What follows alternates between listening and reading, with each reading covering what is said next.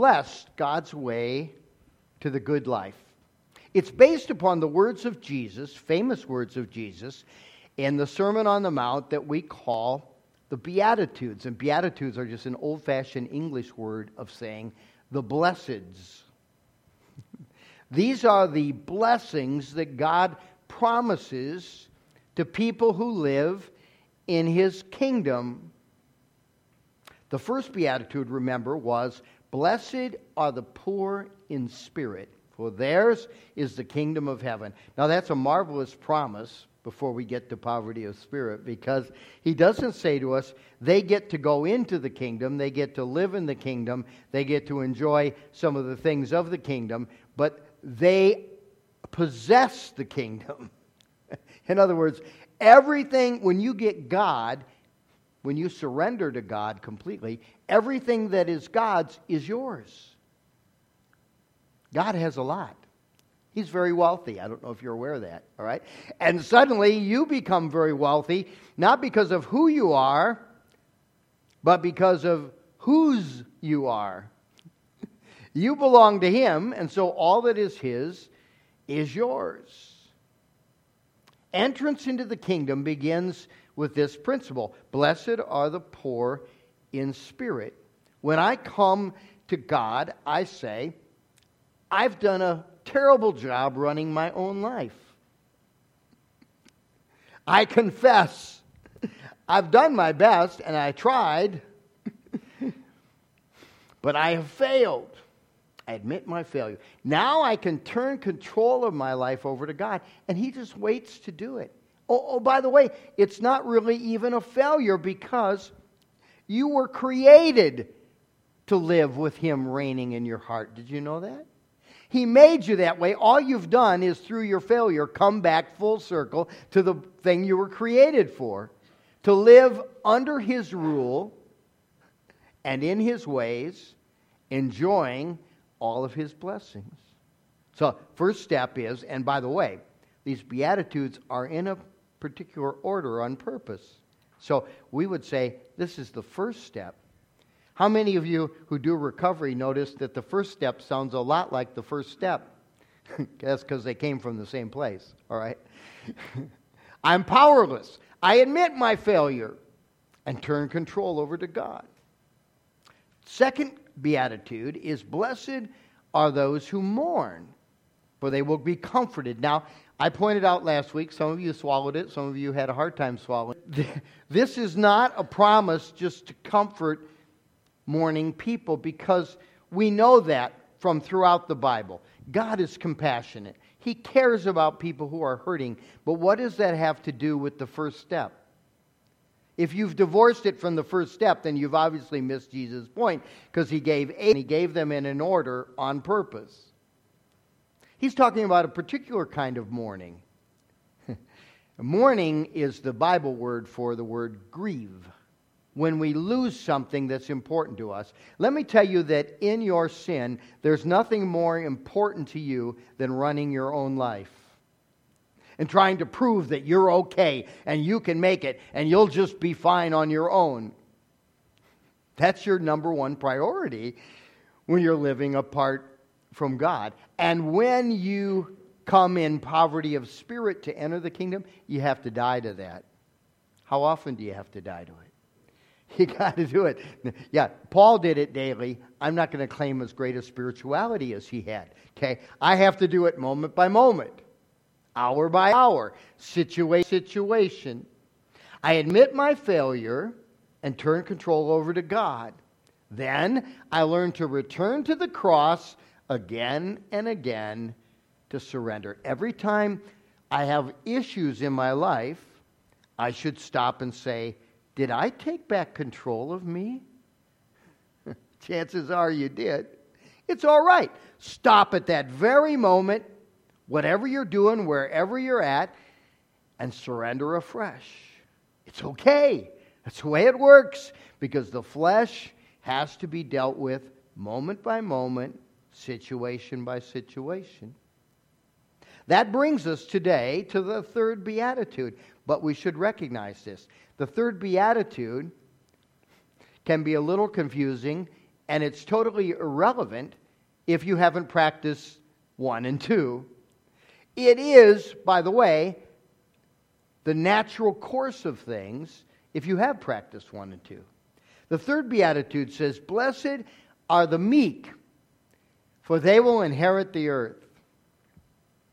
How many of you consider yourself meek? None of you. Oh, Dale says he's meek. I raised my hand just in proxy. How many of you thought, well, that's quite of a joke, the pastor meek? No, I'm not. Not in the modern usage of the word meek. That's not me, but the Bible often means something different. It's this third commitment. I rest in Him, and as a result, become all I can be. Now, this is similar, as a lot of these are, to things you hear at motivational conferences, right? You've got what it takes. You can do it. Now get out there and apply your strengths and resources and watch big things begin to happen. There's nothing evil that comes from that, by the way, and I have no problem with it. It's just that at some point it doesn't really work, does it? Again, it is in total contradiction to Beatitude 1, Beatitude 2. Beatitude 3 doesn't contradict poverty of spirit or my need to mourn over my own failure. It reminds me that God wants to do in and through me what I could never do by my own striving. That God wants to give me, by His grace, what I cannot earn by my effort. Now, most of us who are evangelical Christians, we quickly and easily apply this to our salvation. But in the New Testament, this in fact applies to everything. Everything you do today, everything you say, everything you are, everything you're becoming. Here's the way it works as we link together the first 3 Beatitudes.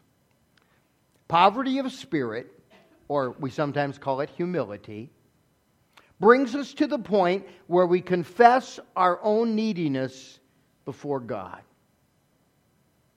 Second, mourning is the process that we enter into, having surrendered the power to rule and reign our own kingdoms. You know what your kingdom is? It's your life.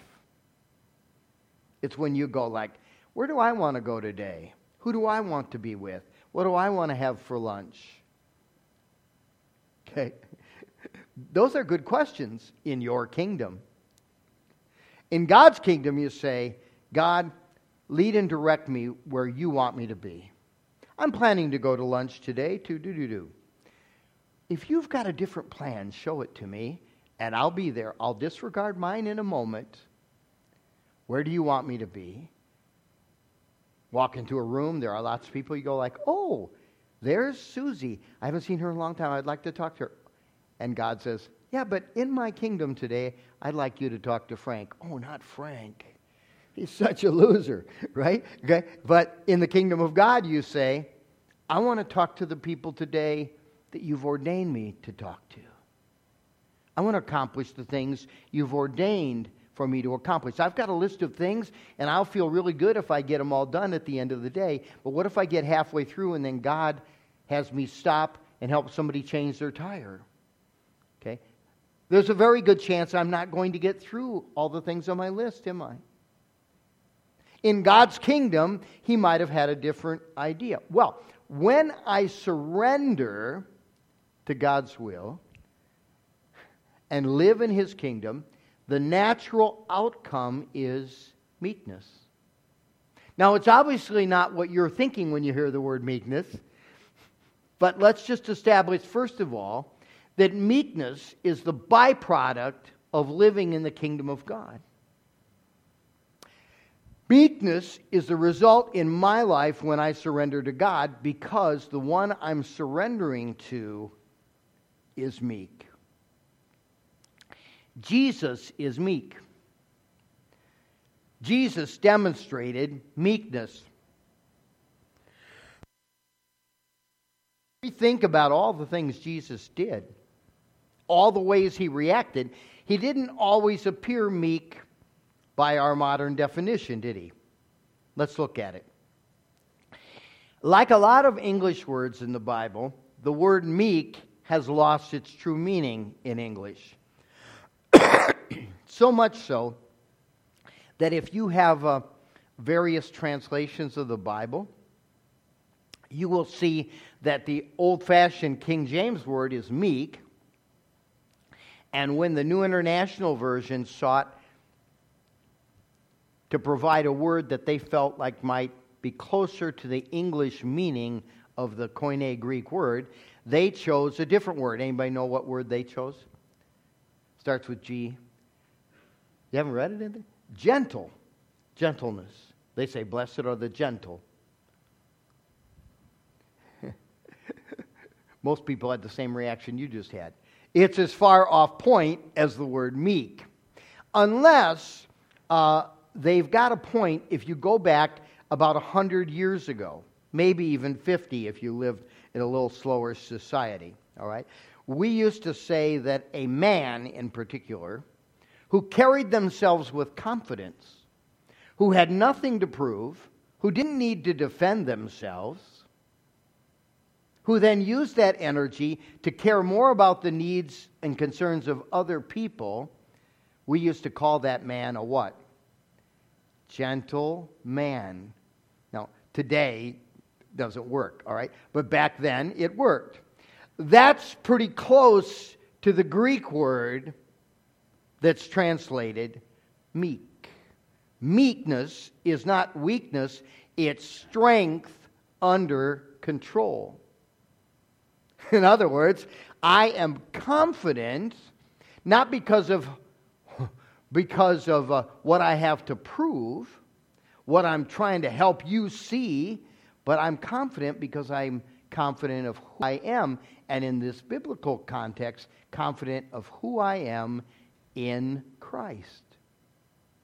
In Christ. Meek. If you look up the dictionary definition today, they're a little confused too. They say simply, having a calm temper, not easily provoked. Now, there are some people like that, but by the way, what is also true about most of the people who are like this? They don't have any confidence. They go, well, I don't have anything to say, or well, they'll just push me out of the way if I say something, so I just better stay back here and hopefully they won't notice me. Oh, you're so meek. Well, that's not meekness. Okay? That's not it. In fact, we have a metaphor, don't we, that goes with this. We say, that person, they're as meek as a... Oh, you know what? I think that must be the older thing, because that's what everybody said in my at the retirement home when I used this same thing. Now, I always say meek as a mouse, right? And the mouse is like out there surviving, but how are they surviving? They run and hide. That's how they survive, right? They go out and get what they need, and if they can't get all that they need, but yet they're threatened, they just run back in their hole. Meek as a mouse. That may be consistent with the current English usage of the word. It's not at all aren't those cute mice? They're not at all consistent with the big... Yeah, you don't feel that way about it? As long as they're at somebody else's house, maybe?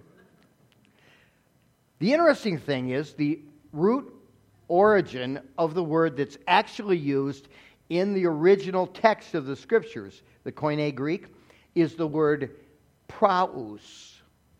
Praus.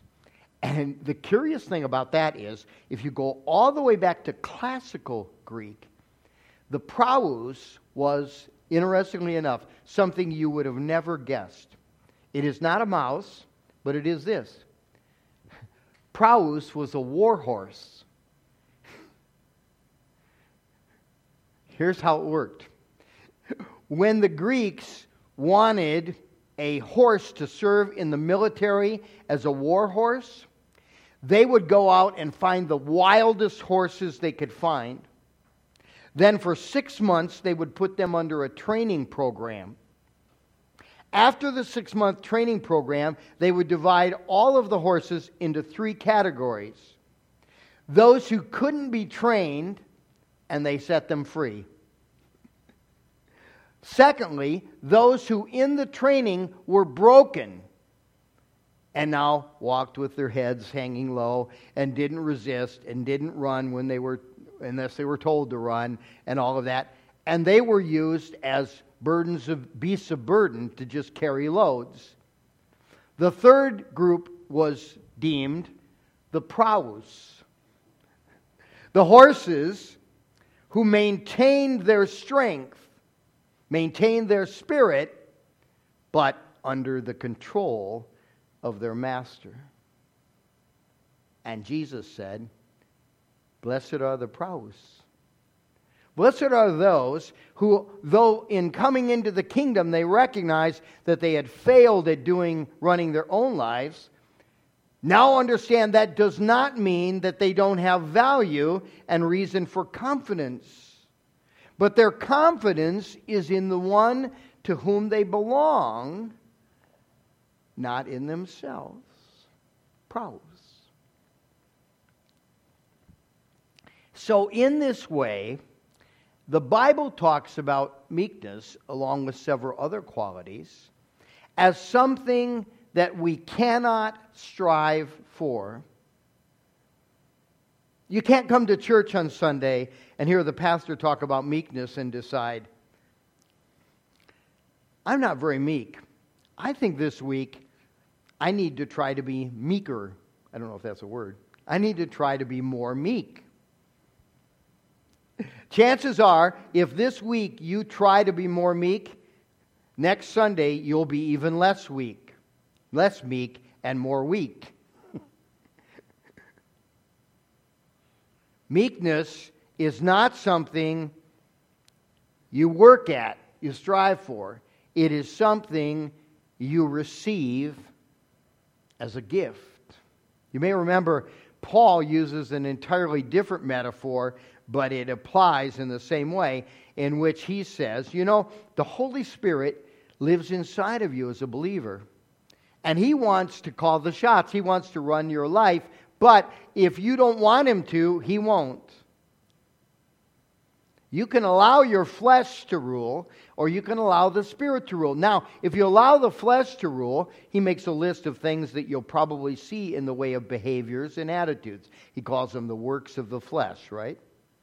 And then He says, but the fruit of the Spirit, I remember reading that, is, okay? And you may remember there were some of them were love, joy, peace, patience. And then you get down to number 8, I think it is. And he says, if I can get it switched there, the next one.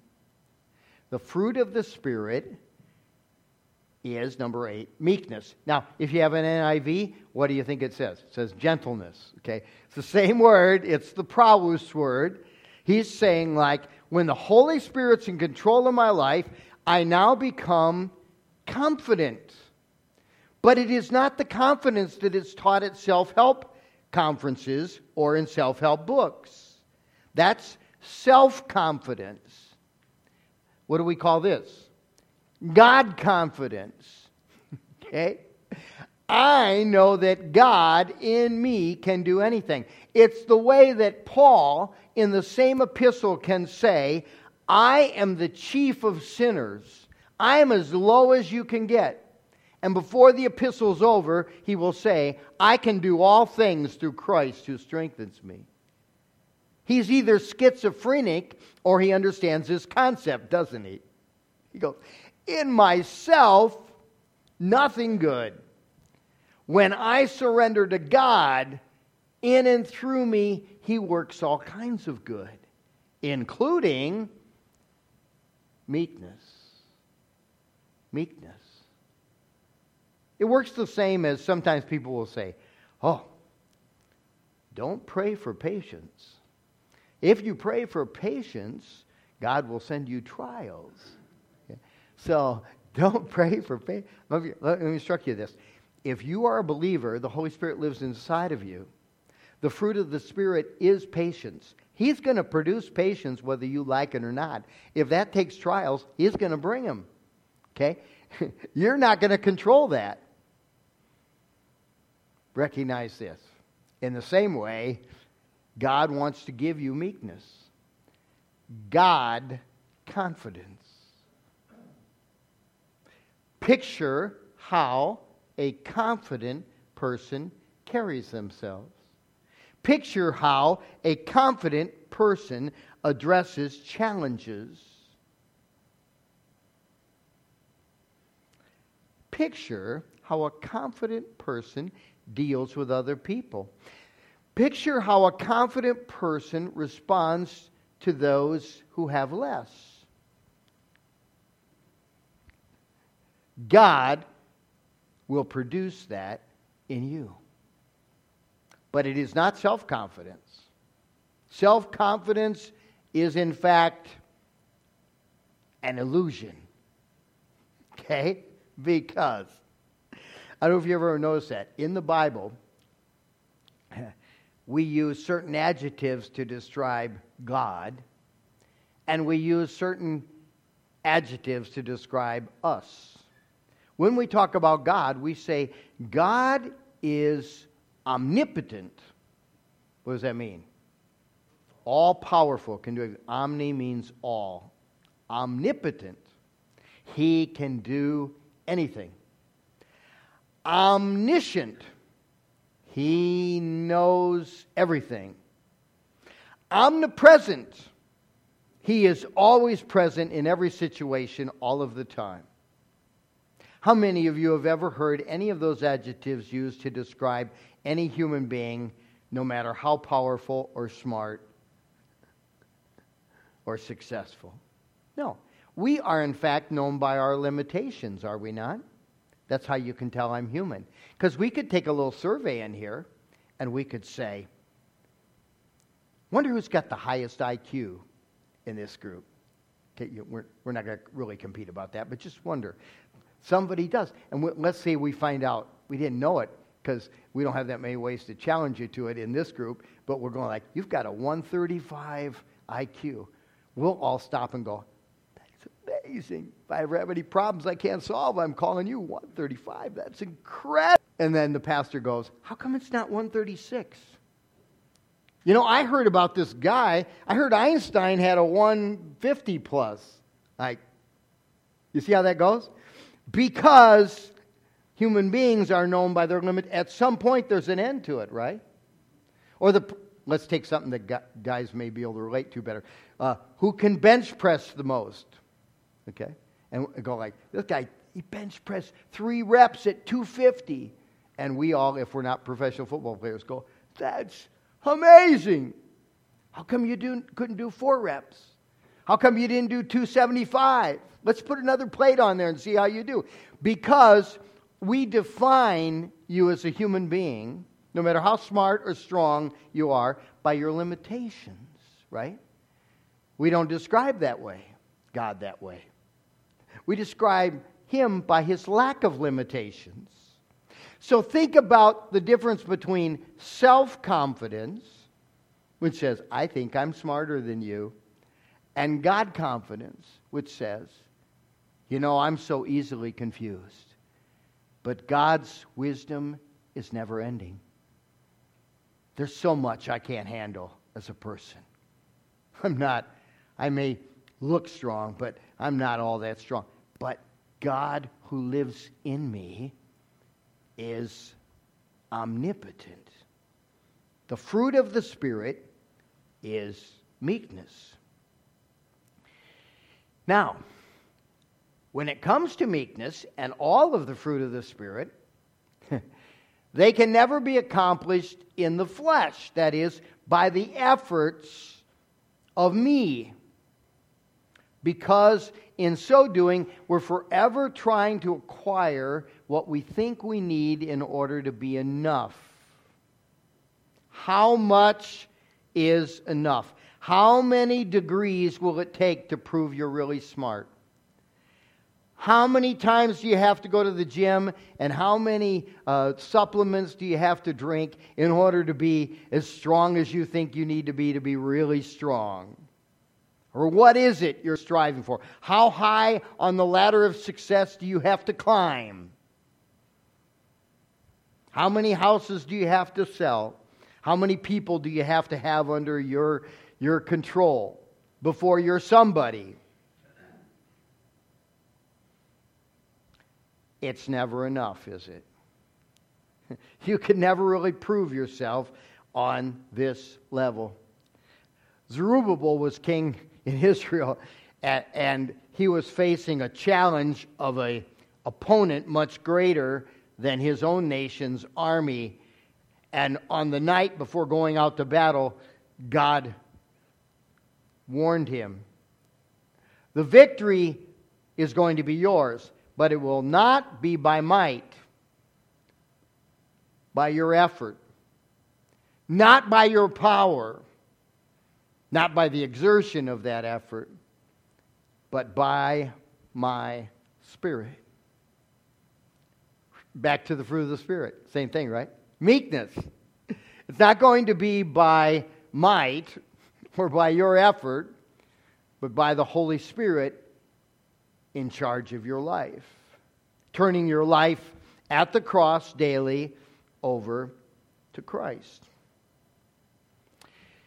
Now, each of these Beatitudes has a promise that goes with it, don't they? And the promises are awesome, but sometimes confusing. And none is more confusing than this one. Blessed are the meek, for they will inherit the earth. Inherit the earth. We read earlier the 37th Psalm. Live in the land, enjoy it. It is your inheritance, David said. He was talking to the Jews because God had given them a promise, hadn't he? He gave them the promise of a land. Now, they have had physical possession of that land off and on throughout human history. But any of you who study history may be aware that, not as a surprise to people who knew the Bible, God gave back the land to Israel in 1948. And then in the 1960s, in a 6-day war where Egypt was trying to take back some of the land, Israel just responded to defend themselves. And in responding to defend themselves, they ended up with more of the land than they started with. Now, how's that happen? Because Israel's army is better than other armies? No. God said it. God always keeps His word. The land here, in this metaphor, it represents all that we need. Okay? You know that everything in this earth belongs to God? All of it. And sometimes I have to remind myself of that when we take an offering. All the money in the world belongs to God. He can channel as much of it as He wants to us, and He can use anybody He wants to channel it this direction. Because it all belongs to Him. Everything belongs to God. Or when sometimes people fret about the fact that, well, we want to do this, but the local government is standing against it. You don't know that the local government and all the people who sit in all the chairs in local government all belong to God. If He wants to move them around, He'll move them around. Be certain of that, including you if you're one of them. And so when it comes to this promise, God says, learn God confidence, meekness, and when you do, find this out, that in God confidence, that is your trust is in God, so all that belongs to God is at your disposal. If the only thing that matters to you is today, I want to do your will and be who you created me to be, guess what God will give you? Everything you need to do what He wants you to do, and everything He wants you to have to become all that you're supposed to be. That's the God we serve. That's meekness. That's how it comes. That's where it comes from. Here's the word from the psalm we read. Those who are evil will be destroyed, but those who hope in the Lord will inherit the land. Now, I don't know about you. I don't need more land, because it just means you got to plow the snow or shovel or mow the grass, right? But land here represents whatever that belongs to this world that you need to do God's will, He'll give you. Now, can you claim that promise if you haven't surrendered your life to God, if you're not living in the kingdom of God? No, that's absurd. He's not going to give you everything you need to be happy. He's not going to give you everything you need to be better than other people. He's not going to give you everything you need to be the person you've always wanted to be. He's going to give you everything you need to become the person He's designed you to be and to do all of the work that He's given you to do. Well, that makes sense, doesn't it? And that's where meekness comes in. We can't accomplish God's purposes for our lives apart from meekness, apart from God confidence. Listen to these promises from the New Testament. This one from Ephesians 1:3, same as the Psalm 37 promise, but in a New Testament sense. Praise be to the God and Father of our Lord Jesus Christ, who has blessed us in the heavenly realms with how many? Every spiritual blessing in Christ. All that belongs to Christ, says Paul, as he opens his letter to the Ephesians, belongs to you who are His people. You who have surrendered to Him. And I love this verse from 1 Corinthians chapter 3. Everything belongs, he's talking to believers, everything belongs to you. That's awesome, isn't it? And you belong to Christ. That's why everything belongs to you. And Christ belongs to God. Everything belongs to me when I belong to Christ. An awesome promise. Okay. Are you ever going to go without what you need to be who God wants you to be as you live in the kingdom of heaven, surrendered to His will? Never. No way. That would be absolutely contradictory and something God would never do. If you don't have it, then maybe He doesn't want you to do it, or He doesn't want you to do it today, or you don't need it yet today, but it will be there when you need it to do what He's called you to do. Of this you can be certain in the kingdom of heaven, because blessed are the meek. They inherit the earth. Let's pray. God, we're rejoicing today in Your marvelous, marvelous goodness to us. Everything that belongs to heaven and earth, it's all Yours. And as we live in the kingdom of God, it is all ours as a result. How amazing is that? Father, as we come to the end of this service, help us now, having heard this truth and placed our faith in Your word, to surrender to what You want to do in our lives. We pray in Jesus' name. Amen.